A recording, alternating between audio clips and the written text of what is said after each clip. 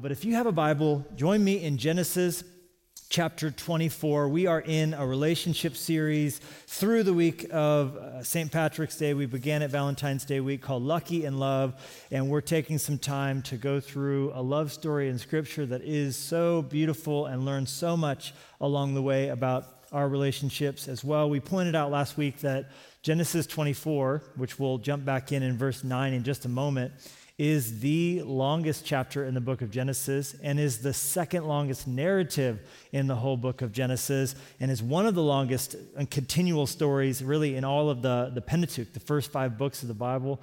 And there's a lot of crazy stories in the first 5 books of the Bible. So the fact that God would hone in on this story that really amounts to a love story between a man and a woman just shows us how much God cares about our relationships. The Bible opens with a wedding. Jesus' first miracle took place at a wedding. The Bible closes with a wedding. So all along the way, we are left with this inescapable reality. Marriage is something that is good, that's from God, that He cares about, and our relationships that can cause us pain, pleasure, and can be a blessing to us, they matter to God. The title of my message this week is Handle with Care. Handle with care. That's something we see printed on packages. It's one of the top 2 things you'll see printed on a package if the package is fragile. That's Italian. Fragile. Handle with care. I put on my Instagram earlier this week, tell me your top horror delivery stories. I kind of thought I was going to get a lot of stories about packages that had been treated by Ace Ventura, kicked through the hallway and treated badly and mangled. And it was so funny because I put that out there thinking I was going to get a lot of broken package stories, but I got like everything except for what I was thinking I was going to get. I got one person who wrote, "Are you talking about food or birth?" Horror story. She said food or birth. I was like, neither actually, but my interest is piqued. I want to know your horror delivery and your horror food story for birth. But then I got some other ones. Actually, quite a few came in from people who had bought things and it just malfunctioned. Someone bought liquid laundry soap and it came open and everywhere. Right? I don't know that I would buy liquid laundry soap on the internet. Tons and tons and tons and tons of stories came in from people who had COVID-related delays. They bought stuff, and one person said they paid a ton of money for first-class shipping, and that was the day before lockdown started, so it came 8 months later. Quite a few people got stuff delayed in their most recent ice storm, Texas, Midwest, stuff didn't show up. I'm on that list. I've been buying some meals that come already, ready to microwave or put in the oven, and they come on dry ice, and you have to get them in the fridge, of course, right away. Due to the thing wherever it was messed up in the Midwest, these things came like 5 days late and not going to be eaten by me because they were warm. So lots of those stories. I got someone who... Actually, quite a few people had bad experiences with robberies. Someone said they delivered pizzas for Domino's and they got robbed at the door when they were delivering a pizza. Another person says, and I quote, "I got robbed at knife point by a meth addict while making a delivery." That's a problem. And then my personal favorite, and not at all the kind of story I was looking for, was the person who said, "I was a pizza delivery person. The pizza delivery was to a hotel room. The man answered the door in a towel, and when I handed him the pizza, the towel dropped to the floor." Yeah, that is, in every sense of the word, a delivery horror story. Everyone say handle with care. Put it in the chat, handle with care. The Bible says in the book of Proverbs chapter 4, this is one of the most important, in my opinion, verses in Scripture on relationships in general and how important they are. It says, keep your heart. One translation says, guard your heart with all diligence, for out of it spring the issues of life. Listen to me carefully. What happens in your love life will impact all of your life. You can't outlive bad relationship choices. So we must, the Scripture is telling us, handle with care. We're living in a day when relationships are kind of, just blasé and taken lightly, romantic relationships. Oh, end up hooking up with someone on Tinder or here and this friend group, and I hang out with them, but it's not really a big deal. Yeah, we might be hanging out here, but it's not really that big of a deal. It's not going to end up in anything. I wouldn't marry this person. I wouldn't even really be this person's girlfriend or boyfriend. We're just kind of hanging out, code for usually hooking up, right? We're sort of treating it casual. It's no big deal. It's no big deal. It's this person I slept with, it's not that big of a deal. And the Bible wants you to know, God wants you to know, even when it comes to just close friendships in your life, that when your heart gets involved and it's involved in relationships, it's going to impact your life. So Scripture says, handle with care. Your soul is fragile. Your heart is fragile. Be careful who you let into your life. It is going to impact your life. And we see some principles that can help us handle our relationships with care here in Genesis 24. And if you have your Bible, I'm going to read to you starting in verse 9, a section that's kind of long, but like I said, everything in Genesis 24 is long and it's full of detail. And it's beautiful. Verse 9, so the servant put his hand under the thigh of Abraham, his master. Everyone say handle with care. And swore to him concerning this matter. Then the servant took 10 of his master's camels and departed. If you made me touch your thigh, I'd probably take camels and ride off too, right? For all his master's goods were in his hand. In more senses of the word than... And he arose, I apologize, for nothing. And he went to Mesopotamia, to the city of Nahor. And he made his camels kneel down outside the city by a well of water at evening time, the time when women go out to draw water. Then he said, O Lord God of my master Abraham, please give me success this day and show kindness to my master Abraham. Behold, here I stand by the well of water, and the daughters of the men of the city are coming out to draw water. Now let it be that the young woman to whom I say, please let down your pitcher that I may drink. And she says, drink, and I will also give your camels a drink. Let her be the one you have appointed for your servant Isaac. And by this I will know that you have shown kindness to my master. And it happened before he had finished speaking that, behold, Rebekah. Now we finally meet this girl that Isaac's going to marry. Rebekah, who was born to Bethuel, son of Milcah, wife of Nahor, Abraham's brother, came out with her pitcher on her shoulder. Now the young woman was very beautiful to behold, a virgin. No man had known her. And she went down to the well, filled her pitcher, and came up.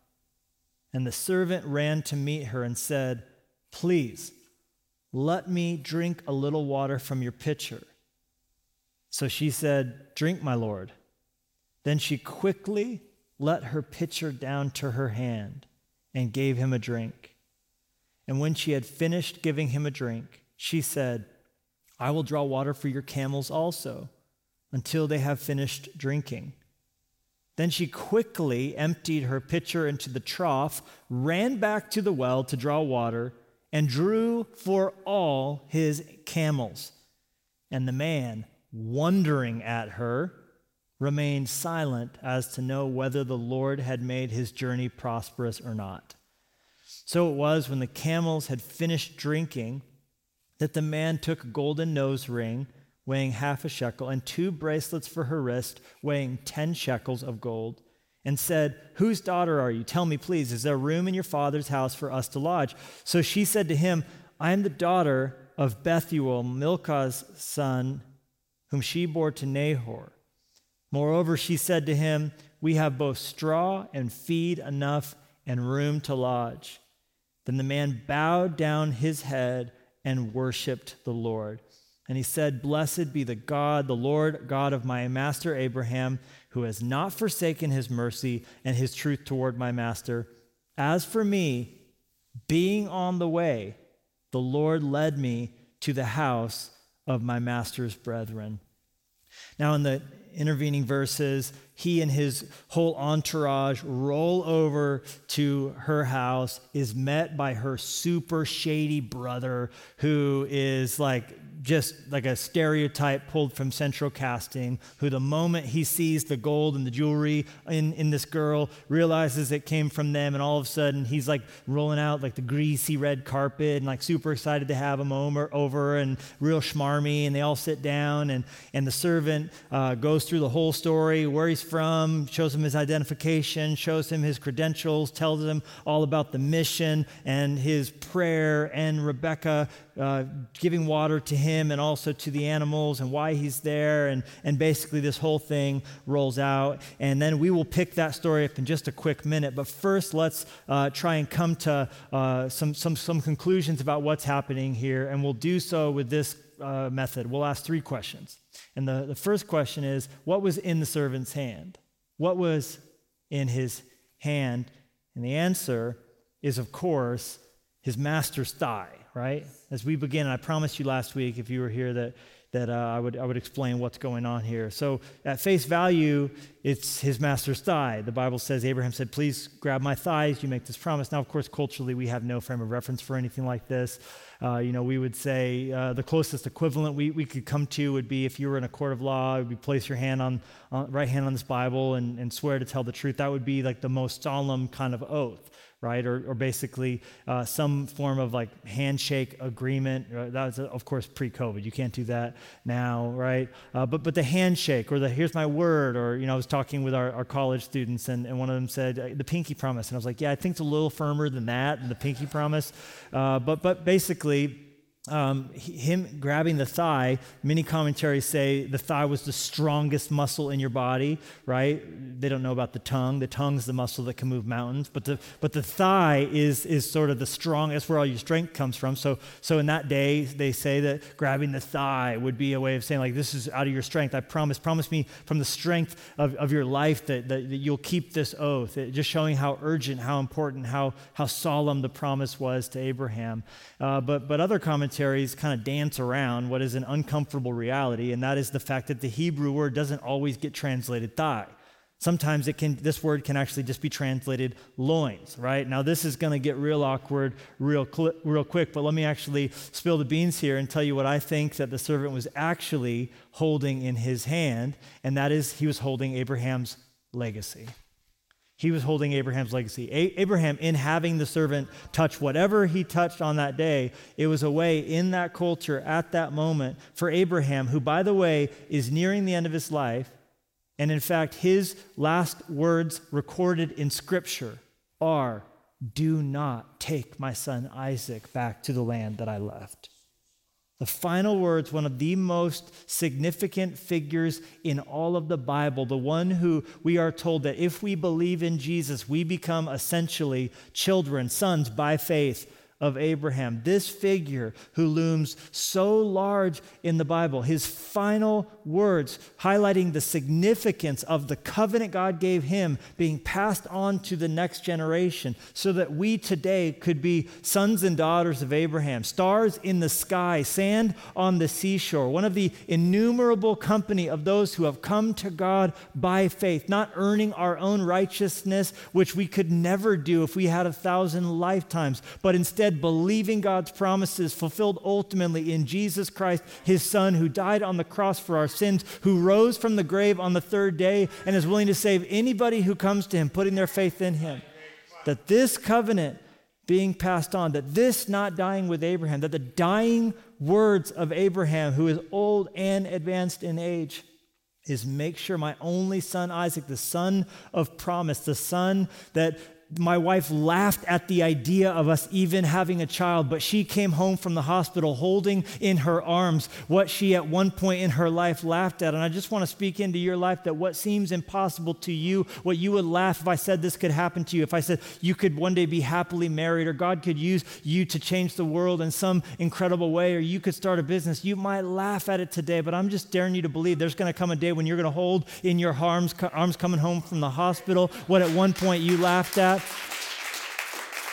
And Abraham and Sarah did have this baby, and it was so important that like they, came out of the land that they were originally from and went into a land of mystery, into a land of unknown, into a land by faith and dwelt as strangers, that they had for their son a woman who similarly had that in her DNA, that she came out of that land and was willing to do so. And that's what Abraham said, find a woman for my son who's willing to leave where she's from and come out and blaze a trail into the wild blue yonder, a new spiritual story. So that was his dying wish, and he wanted the servant who had in his hand all that Abraham possessed. And Abraham was very wealthy. You get the sense of that when you see the bridal gift. If you read the story, the part of the story we won't have time to go through, the bridal gift that he gave to Laban, the shady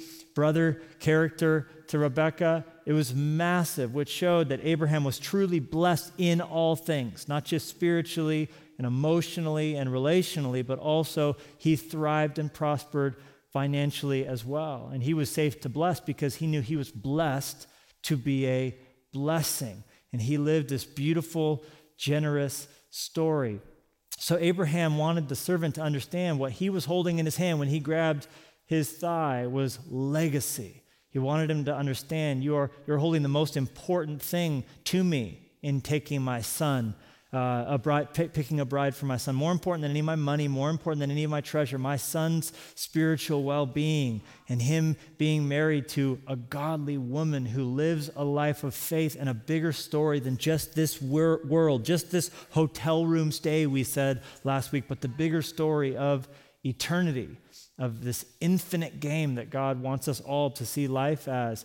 I want that. This is what's in your hand. And the servant understood that. And you see the trepidation.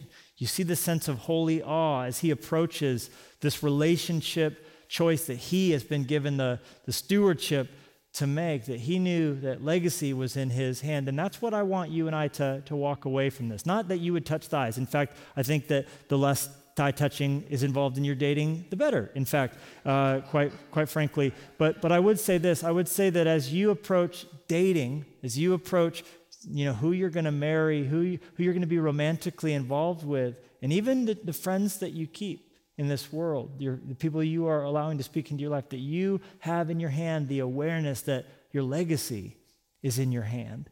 What God is going to do through you and what God is going to do through your family for generations, that the right choice of who you marry, that the right selection of who you're going to be with is going to very much have an impact on your grandchildren and your great-grandchildren and what they're handed by way of a story of faith that God wants to do through you. But if you end up with the wrong people, you'll start making the wrong choices, and it'll quench your spiritual zeal, and it will only ripple out for evil and not for good. It will only stop the things that God wants to do through your family as he is faithful to 1,000 generations. So all I'm trying to get you to see is that there's so much more going on.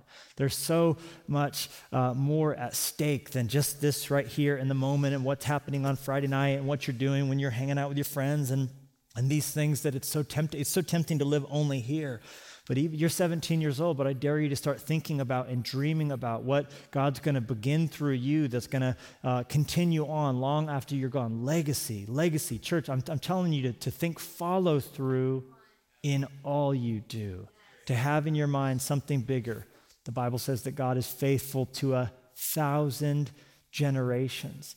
And what if you and your wife or you and your husband and the godly dynamics to your relationship and the passionate love and the way you will fight for each other and fight for honor and remain faithful till death do you part can inspire your great-grandchildren who are going to be surrounded, no doubt, just like you and I are, by a relational marriage climate that's in chaos, that's tattered, where divorce is the norm and people abandoning even the idea of relationships. And yet we can see examples rising up where there are kids raised in a home with a mom and a dad who love each other and love God and do so imperfectly but faithfully.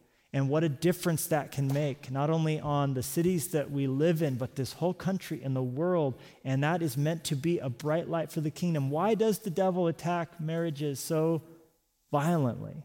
Because he knows that the marriage the marriage is meant to be one of the most powerful forces for evangelism in the world. And that God intends for that marriage that is thriving and rocking and cranking and full of struggles and full of setbacks, absolutely, but continuing on, for that to be one of the beacons of evangelistic light in this world, a for sure component of the salt and light, the preserving influence on society. And so hold in your hand the awareness of legacy. Much more important than money, much more important than just what friends are doing and what seems good on social media. What was in his hand? Say it with me. Legacy. Second question, we got 3 questions. The second question is, what was in her hand? What was in her hand? Rebekah's hand. Now, of course, just like we know in the servant's hand was a thigh and a bunch of money. No, he was holding legacy.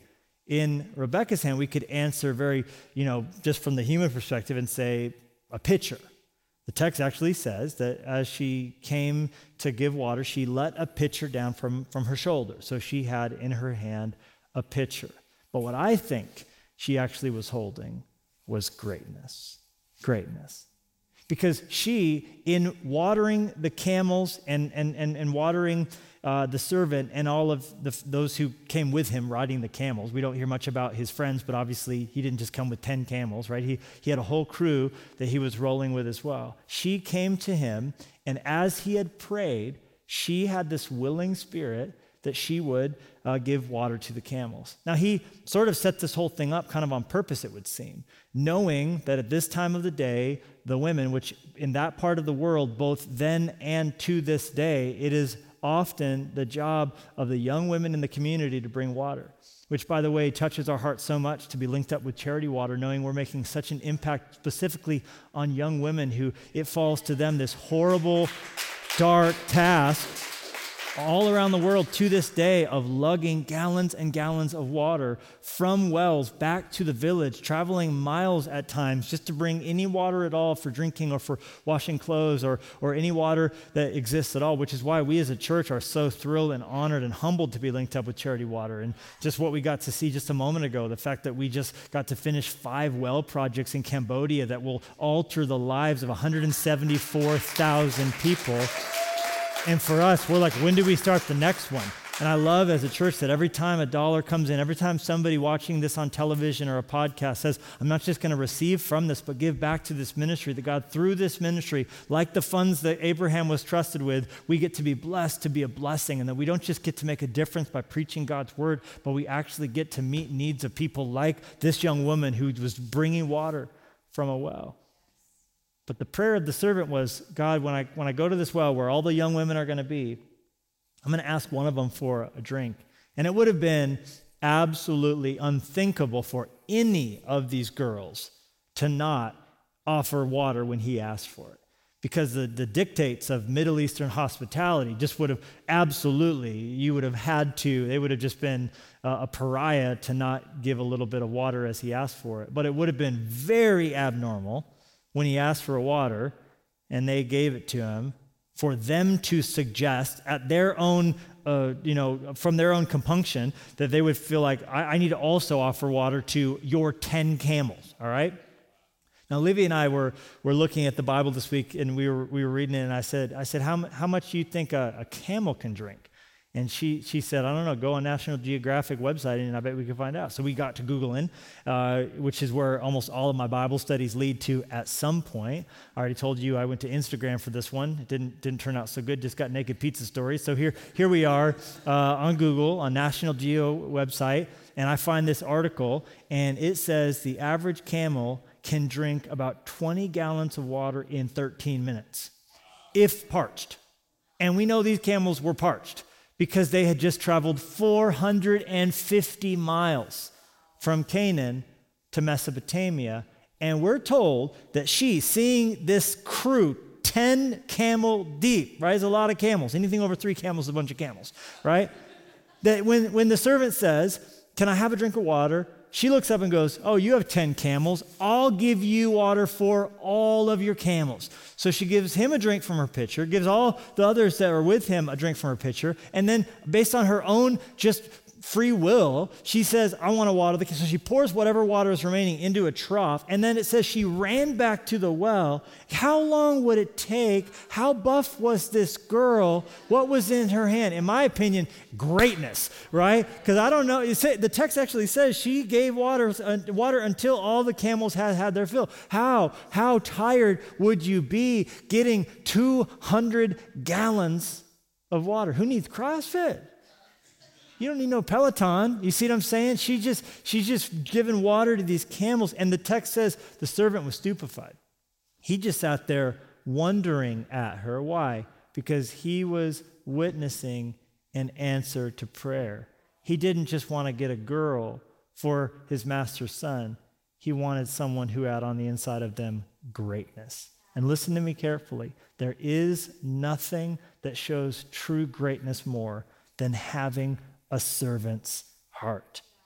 That's what Jesus said when two of his disciples got the wrong idea of what it meant like to follow him, and they thought that greatness following Jesus must mean having authority and getting to tell people what to do and receiving glory for it. And so they sent their mom. You already know it's gone wrong, right? When they sent their mom to ask, talk about helicopter parenting here, right? We're living in a day when it's more and more, parents for whatever reason are just wanting to, be in on the Zoom call when their child has a job interview, right? And just be not understanding just that these kids need to make decisions for themselves and develop the grit that comes from at times failing and having to learn the hard way from those lessons. And so these two disciples, they sent their mom in, and James and John's their names, and the mom comes to Jesus and says, hey, can my boys sit at your right hand and at your left hand in the kingdom? And Jesus is like, that's not how that works, just FYI. And then he goes to the rest of the disciples and addresses this, and the text says, when the rest of the 10 heard it, they were displeased at James and John. Yeah, I bet they were, right? But then Jesus used the occasion to launch into a teaching moment about the true nature of greatness in the kingdom. And what he wanted them, and what we all need to understand as well, is that it's upside down from how it works in this world. He said, you know how it works in the Roman Empire. Whoever's in charge is the one who gets to tell the most people what to do and receives the most adulation and receives the most glory for that position. But that's not greatness in the kingdom. He said in verse 43 of Mark chapter 10, whoever desires to become great among you shall be your servant. For even the Son of Man, i.e., the most great person who ever lived in the history of the world, did not come to be served, but to serve and to give his life a ransom for many. What are we receiving here? We are receiving from Jesus and from the servant and from Rebecca's example some of the greatest relationship advice you will ever receive. And that is, if you want to succeed and thrive in relationships, be a servant. If you want to improve your marriage today, write down this goal: to be more of a servant to my wife, to be more of a servant to my husband, to serve in the home, to serve this person, to seek to unlock their greatness and not try and flex my muscles and get them to do what I want, but to want to serve them. What do you want to do? What are you missing out on? What in your life, how can I make you better? Someone said that the definition of a wonderful marriage is two people trying to outserve each other. That there's that mentality of, I want to serve you, I want to enhance your life. I'm not just trying to take, I'm trying to give. That's some of the best sex advice you will ever receive. Seek to serve your husband. Seek to serve your wife sexually. Jesus said it's more blessed to give than to receive. There's far greater pleasure that comes from seeking to give than trying to get. It's the upside down kingdom. And as you seek to bless your spouse, as you seek to serve them, you'll enhance your life in the process. And as you're seeking to choose who you're going to marry, try and find someone. The servant knew who was a servant. This would be someone who's going to be a phenomenal life partner with, to live alongside, someone who has that heart of a servant, who notices, oh, you're not just thirsty, your camels are thirsty. I want to take care of them. That she just had this kind of spirit. It's like, I want to take care of your camels. It was just that mentality. She saw a problem and instantly wanted to fix it. That's amazing to me. What was in his hand? Legacy. What was in her hand? Greatness. And what did he put into her hand is our third question. What did the servant put into her hand? And of course, you're like, well, he put a nose ring and he put bracelets. No. Here's what I think he put into her hand: honor. He put honor into her hand. And that's what one always does in the presence of greatness. One realizes, I'm to honor you. Now, the Bible talks about honor a lot. It's all over the scripture. Honor really just speaks of weight. If you want to understand what honor is, it's believing someone's weighty, ascribing weight or worth to someone. And the reason that definition of that word came into being as it did was because there was a day when the heavier a coin was, the greater worth it was believed to have, because it was a greater valuable metal. So if it was a heavier coin, it was worth more. So if something was weighty, it was worth more, right? That's how you get fooled at a white elephant gift exchange when you pick the heavy one up and you're like, this one must be really valuable. And they know that, and that's why it's probably going to be one of the worst ones, right? They're tricking you, people. But this idea of weight and worth, and really what we're talking about when we talk about honoring is we're ascribing worth. We're ascribing worth to people. We're ascribing worth to situations. And when we honor someone, we're saying, you're heavy, thus valuable. Thus, you're to be treated as the value I recognize you have inside of you. Now, we at Fresh Life, we like to say that here we're an uprising of honor in a world that has lost this virtue. We're in a world that just wants to cancel people and tear down people and criticize people and just is so full of venom towards one another. We want to show honor up, honor down, honor all around, because that's what the Bible commands. Everything about the life of a believer in a world that lacks it. Even the basic levels of respect have gone out the window. But we're to be an uprising of honor. And this is to start with God, because none has more value than him. So that's the reason we worship God and we worship no one else, because there's no greater value, there's no greater heaviness, there's no greater worth than God. And that's why the Bible says that when we experience God's glory, we experience his heaviness. There's a heaviness to God's glory. When we worship him, a lot of times what you feel is you feel that heaviness. You felt it singing praise songs to God. Just this heaviness, it's a comforting heaviness. And you know what a wonderful thing that is that's instead of the heaviness of fear and the heaviness of dread that will come.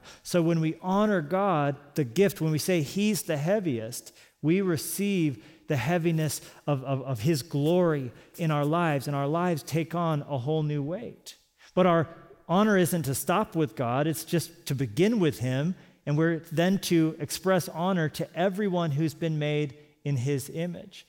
The Bible says that every single person has the image of God, or has been made with his divine stamp on the inside of them. That means that there's no person who's worthless. There's no person who's a throwaway. There's no person who doesn't matter. Every single person. That's why we believe in life. We believe that the moment God brings life into a womb, there's value. That's not to be taken lightly. That's not to be taken flippantly. We're to believe that that's a significant choice we're making when it comes to the baby, no matter how the conception happened. I know my wife and I, we planned to wait 5 years when we got married before we had children, and we got pregnant, really rapidly.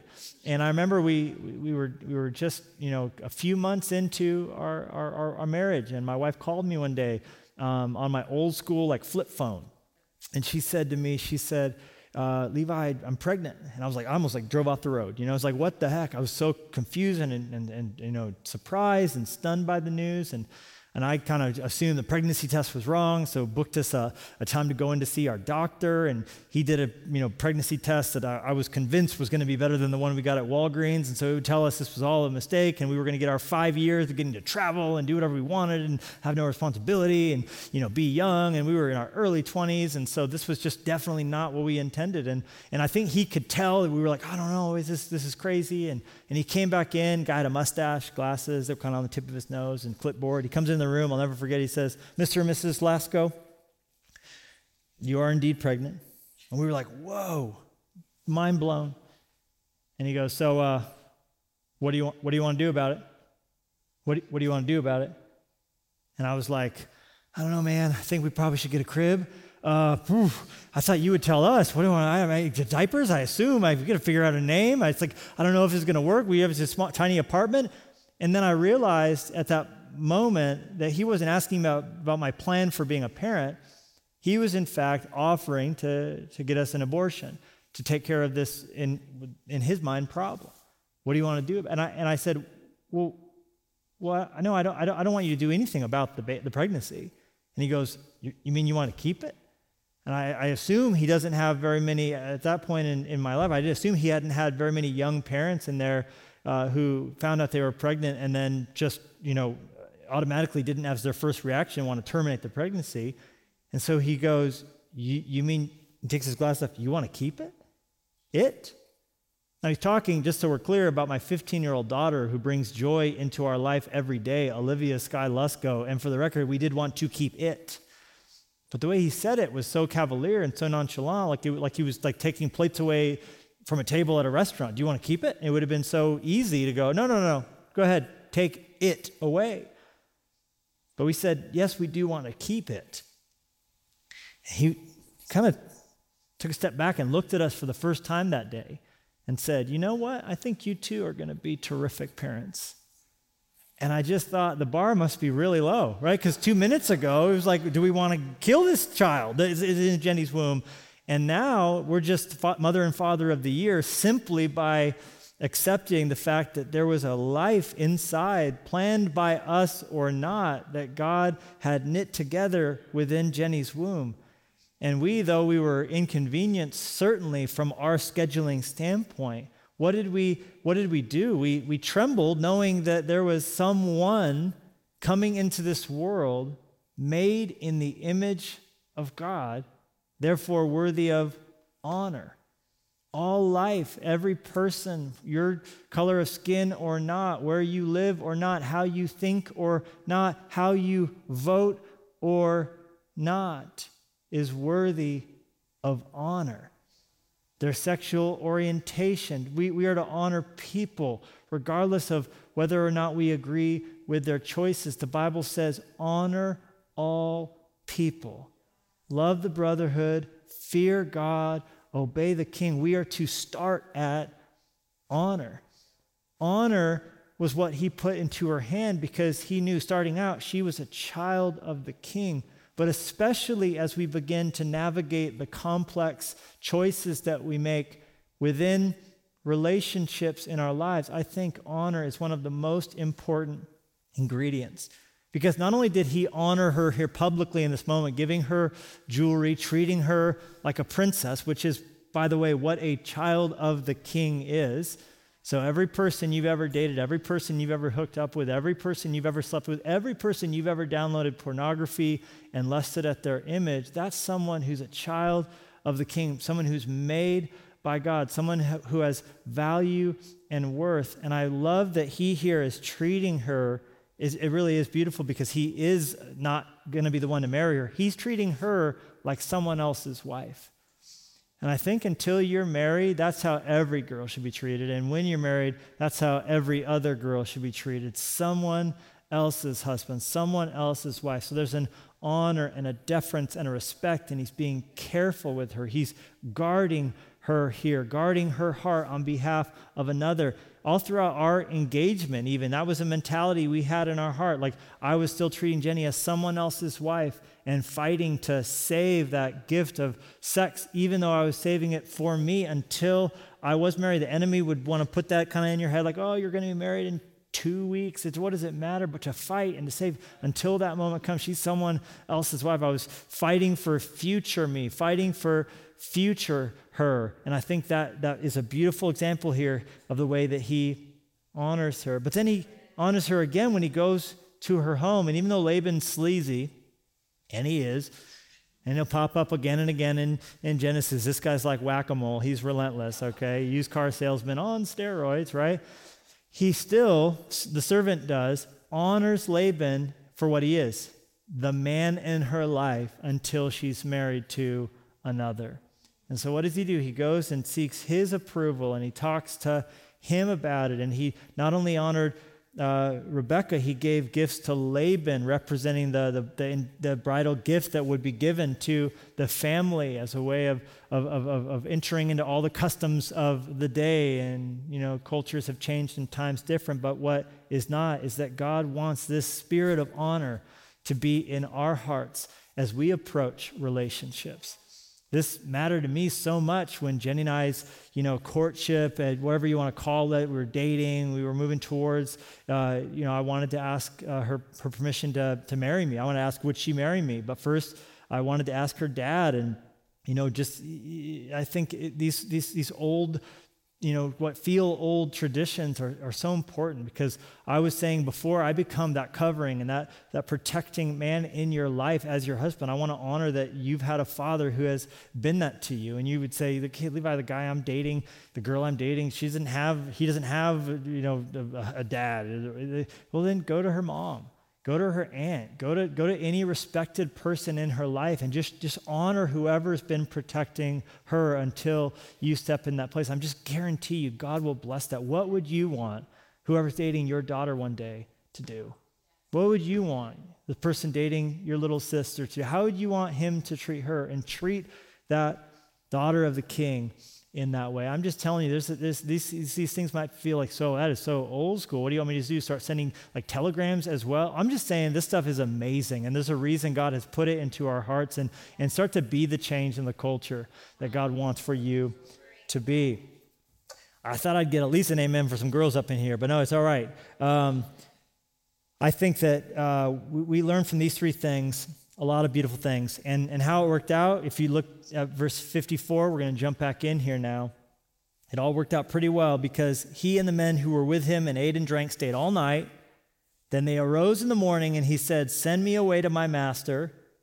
But her brother and her mother said, "Let the young woman stay with us a few days, at least 10, that she may go."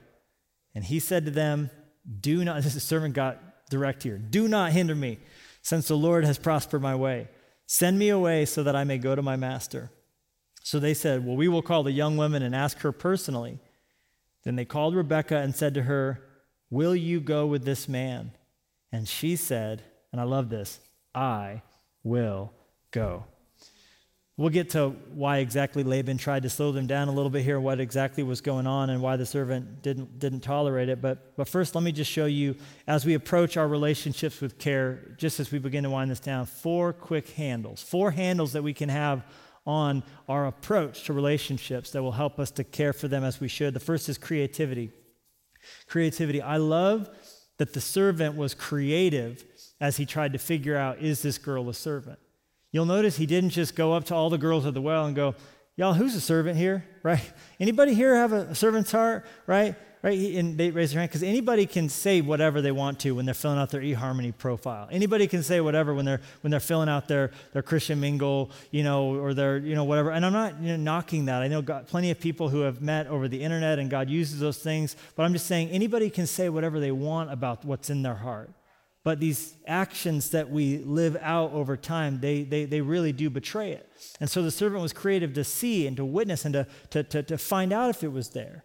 What did he do? He put a situation together that would allow him to find out. If I ask for a water and you give my camels water too, that's the servant's heart. I'm watching you without you knowing you're being studied. And I think that's one of the most powerful reasons why it's important for us to be creative and to be careful about how we see, how we watch for opportunities during the dating phase to see what's really going on inside this person's heart. Is there really a servant spirit? I think serving within the church, serving God within your city and ministry you're doing, I think that is a powerful way to watch. How do they handle difficult situations? How do they handle, having a team lead on this group of online hosts who all, here's when you're supposed to be, or do they show up on time?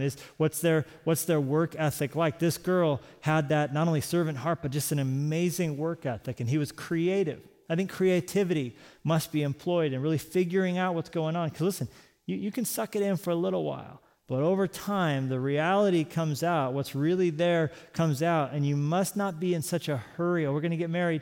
You just met 2 minutes ago. And you're like, well, this guy did this. All right, well, this is Abraham's. All right, so I'm just telling, in our day today, we need to give time, give space to allow there to be opportunities to see what God has really done in their heart before we rush into a relationship with this person.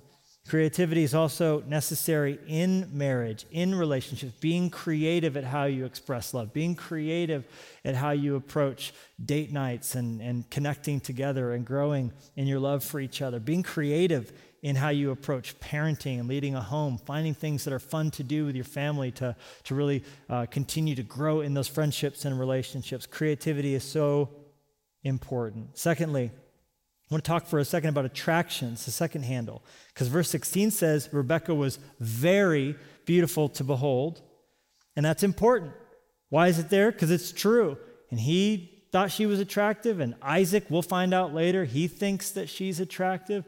And I don't want to belittle the importance of that. I think it's oftentimes in the church kind of this like, oh, it doesn't really matter. That's not really that important. Hey, FYI, it is important. If you're going to be married for the rest of your life, it'd be not a terrible thing to like what you see, right? That's not bad. That's not a bad thing at all. Chemistry and how you feel and that you like this person. But let me listen to me carefully. It's not the most important thing. So for him, the prerequisite was where she was from, that she's willing to come and go out of the place that she lived, that she was a servant. And then down the list is this idea, she's beautiful as well. Proverbs 31 says, charm can mislead and beauty soon fades, but the woman to be admired and praised is the woman who lives in the fear of God. So as you're thinking through who you're going to date and who you're going to approach and who you want, think about in your head something deeper than just the superficial, something deeper than just money, something deeper than just their looks, that there's something on the inside in their soul. You think about the marriage vows, till death do us part, for better or for worse, for richer or for poor. Think about as you're choosing who you're going to make this decision to live with your soul connected to, that it's going to be someone who it would be an honor to suffer with. Someone who it would be a joy to go through life with if one of you, God forbid, ended up in a wheelchair or unemployed or God forbid the worst happened and someone in your home dies, and just to deal with the suffering, that it would be someone who it would be just as much of a joy to walk with in lean times as in the fat times. So attraction is important. It's just not the most important thing. Then third handle, resolve. There needs to be resolve in relationships. And resolve to do what? To do God's will. To do God's will. The servant, he had asked permission. Laban gave consent. He said, I can't speak about this, good or evil. It's clearly God's doing that you're here, this whole thing. Everybody recognized there in that moment, this is happening. They gave permission, you can marry her. But then when the day came for them to leave, he goes, you can leave, just not yet.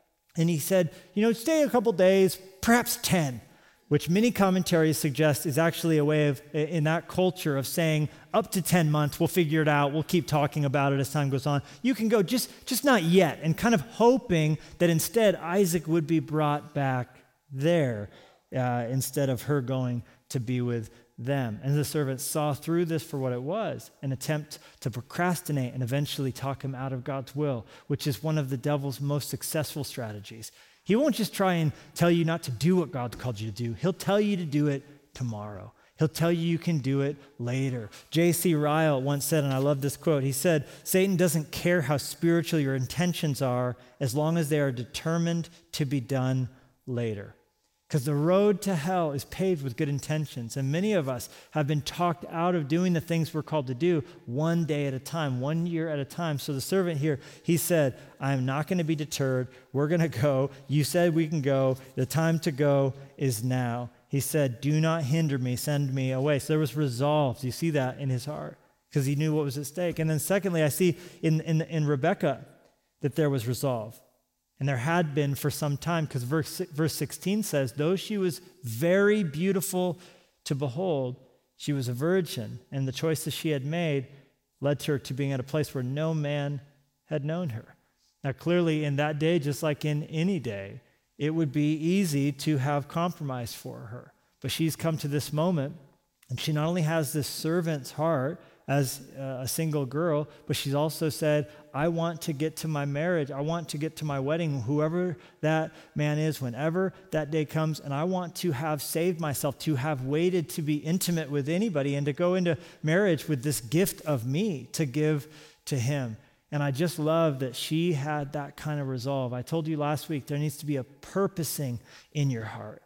that you would choose to fight for, and especially when it's difficult, to choose God's best for your love life.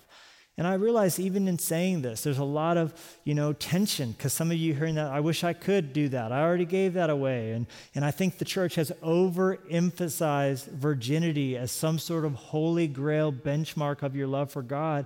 And we've under-recognized what it looks like to honor God after you've made mistakes that you regret, or after you've been through hard things that you didn't have a say in, whether it was a sexual assault or someone molested you when you were very young. And so this praising of virginity makes you feel like a second-class citizen or damaged goods or somehow lesser in God's eyes. But what I've always tried to preach, and what I believe to the core of my being, is that God is honored by us when we realize we've made mistakes, and when we realize that there's a regret, or when we realize that we wish the past could be different than it is, that we say, from this day forward, I want to honor you. From this day forward, I want to fight for your plans. I want to fight for my future marriage. I want to say, God, I don't just believe you can create, I believe that you can recreate, and that I can get back up when I've fallen, that I can move forward from a painful memory and say that marriage isn't on the horizon right now, and I don't know this person, but I'm going to choose to fight for them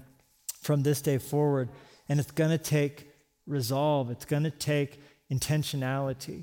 And as we move towards week 5 and week 6, I just want to tell you even just where we're going to be going. We're going to be giving you roadmap, especially those of you single in the church, single online, to take an oath and to commit to whatever that looks like for you, to honoring God with whatever years and days remain between now and when God calls you to that person. And we're going to be giving out to all of our Church Online family and to everybody in the church a little commitment card that you can keep and have as a token, as a reminder, as something precious and special and powerful of this promise that you've made to honoring God's plans for your love life. And so we're going to be so excited to be doing that in the weeks to come. But let me end here, and the worship team will come and help us begin to close. I want to give you your fourth and final handle, and that is enthusiasm. Enthusiasm. I see it all over the passage. When I say enthusiasm, I mean passion. I see it in verse 17 when the servant ran to meet her. I see it in verse 18 when she said, "Drink, my Lord," and she quickly let down her pitcher. I see it in verse 20 when she quickly emptied her pitcher into the trough and then ran back to the well to draw more water and drew for all 10 stinking camels. I see it in her willingness in verse 58 when they called her together and figured she would be afraid to go and say, yeah, 10 more days sounds great. And he said, "Are you willing?" And she said 3 words, "I am willing." There was a willingness to her. Because what she was saying? She's saying, I'm willing to leave my family and all I've ever known and blaze a trail 450 miles away to be married to this man who I've never met. There was a willingness. There was a fight in her. There was something going on here. She sensed God's hand on this. She sensed that God was stirring, even though she didn't understand it yet, to move away from the idolatry of her people and to move into this life of following God. There was something inside her, this enthusiasm, which is such an underappreciated, under-recognized thing in our day, where I think meh has kind of become a cultural slogan. Just kind of apathetic, and I don't know, and just half-hearted, and I'll just change the channels, and if this convicts me, I'll just go over here, and I'm involved here for a while, but then I lost interest, and so doing that, and just kind of sort of a tepidness where there needs to be fire. And there's a half-heartedness where there needs to be diligence. And I love this servant who served with all of his heart. I love this young girl who unleashed the greatness that God had put inside of her, and she didn't do it half-heartedly. I love that there was an enthusiasm, that they were giving God something to bless. And I think in our relationships, one of the greatest dangers to a relationship being weakened over time is through a gradual loss of enthusiasm. This is true of all relationships, but especially our relationship with God. Didn't Jesus tell the church at Ephesus that their biggest problem wasn't what they were doing? It was the fact that they didn't have as much love as they did at first. So what did he say? Do the things you did at the beginning. You see, the reality is Jesus was least recognized and least given honor. Where? In his own hometown. Isn't it possible that over years and over time in a marriage, over time in a relationship, you really can lose that tender, loving feeling? You really can lose that honor that you gave at the beginning, and it can eventually devolve, and you can stop pursuing the person that you're married. You can stop dating your mate. You can stop giving the earnestness, the wholeheartedness, the enthusiasm. I love that word enthusiasm because at its core is theos, the word for God in the Greek language. That's where we get enthusiasm, en theos, or the God within, God inside, or possessed by God. It's a way of saying when you talk to someone who's fired up, you know what I'm talking about, when there's just that brightness in the eyes, when they're so excited, you almost get swept up in their passion. You don't even care what they were talking about. It's like, I'm excited just because you are. Like that great old preacher story of the atheist who watched John Wesley preach, and his friend said, why are you going to watch him preach? You don't believe what he's preaching? And he said, yeah, but he does. He does. And I like to listen to him because I can tell he believes what he's saying. And I think that there needs to be more enthusiasm, that we get gripped by God. So where does that come from? It comes from willingness for God to fill you, willingness for God to invade you, willingness for God to meet with you as you seek him on your own in Scripture, as you get before him in prayer, as you take walks with him alone in the cool of the day, or the heat of the day, or whatever kind of day you're having. Just walking with God, growing, not getting tired, not getting bored, not graduating past the basics. Just seeking God and knowing him and loving him and wanting to show that love to others and wanting to serve the people that are around you. And being creative at how to grow and not become stagnant and lukewarm in your marriage or in your relationship or in your friendships or in serving in your church and making a difference. I told you at the beginning that there are two things that are common written on packages that are fragile. One, of course, is, as we said, it's our title, Handle with Care. The other, of course, would be what? This side up. This side up.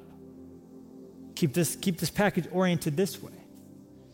I think a lot of times if we want to have enthusiasm in our lives, it comes from living this side up, with our heart set on heaven, not just on things of the earth. But we're thinking through, follow through in all we do. We're thinking, how will this live out? How will this ring out into eternity? How will I feel about this decision? How will I feel about this interaction? How will I feel about this addiction standing before God in heaven, looking back on my life? Let's live, church, this side up.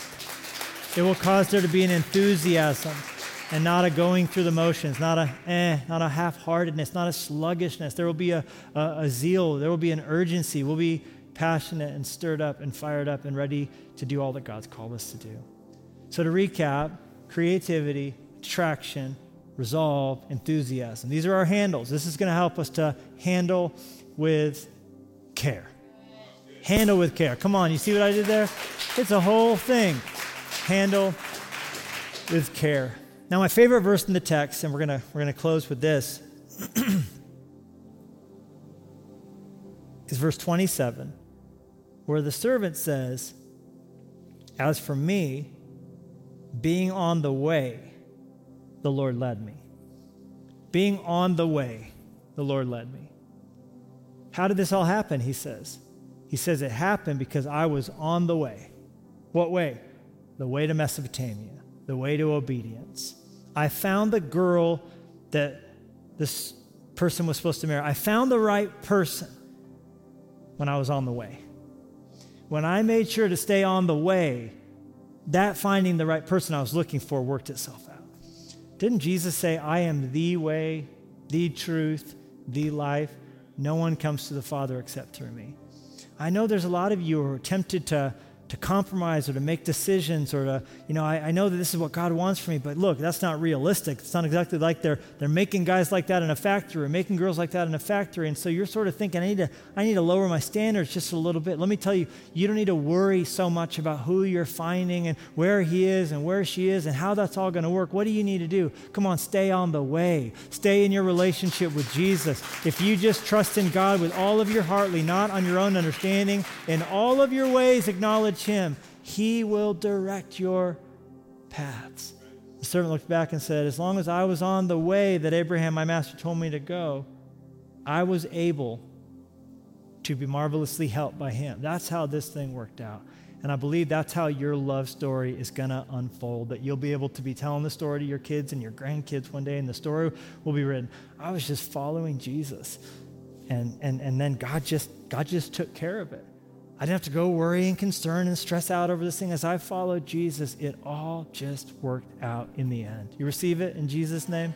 Father, we love you, and we thank you that just like the servant came with gifts, the servant sent by the Father on behalf of the Son, coming to get the bride, brought gifts.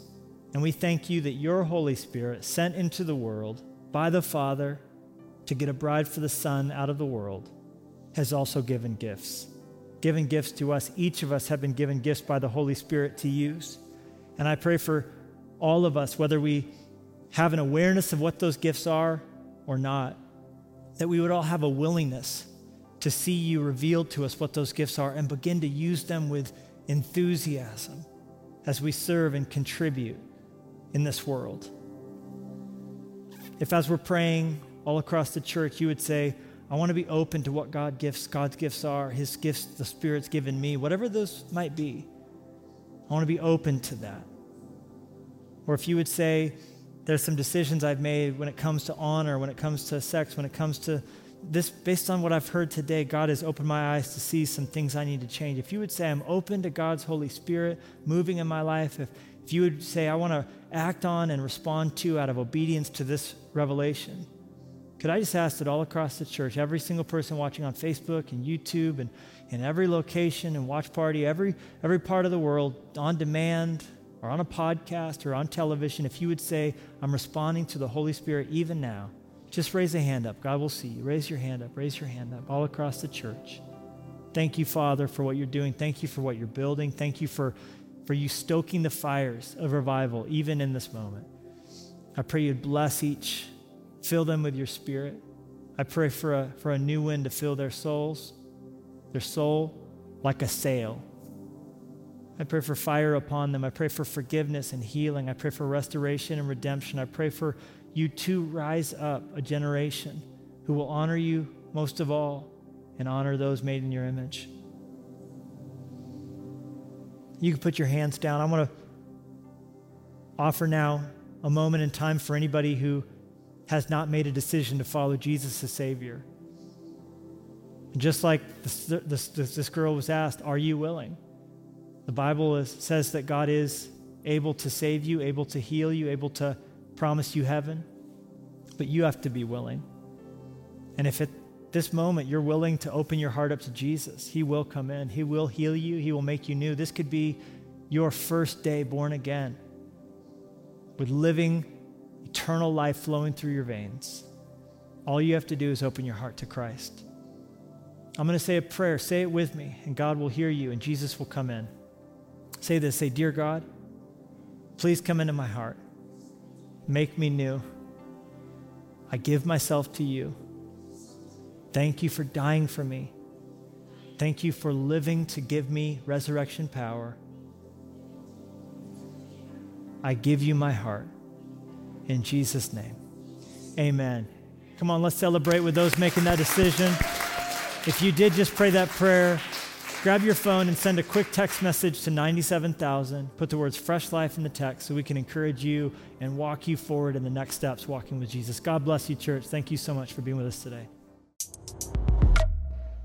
Hey, thank you so much for listening to that message, and I hope it blessed you. It did. We hope it blessed you. It blessed me. Oh, that's great. And I know it blessed you. That's amazing. Hey, we wanted to also say, if all this stuff that we're talking about, you want to dig down more into it, we have a whole book. Oh, upside down.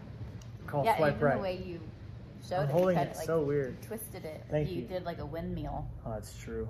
Swipe Right, Life and Death, Power of Sex and Romance, and a chance just to talk more about these things. I like that in a book you can drill down more in a message. It's hard to get the kind of context that you want on everything as you're just going, a million miles an hour. I was just preaching so much text, maybe too much. Nope.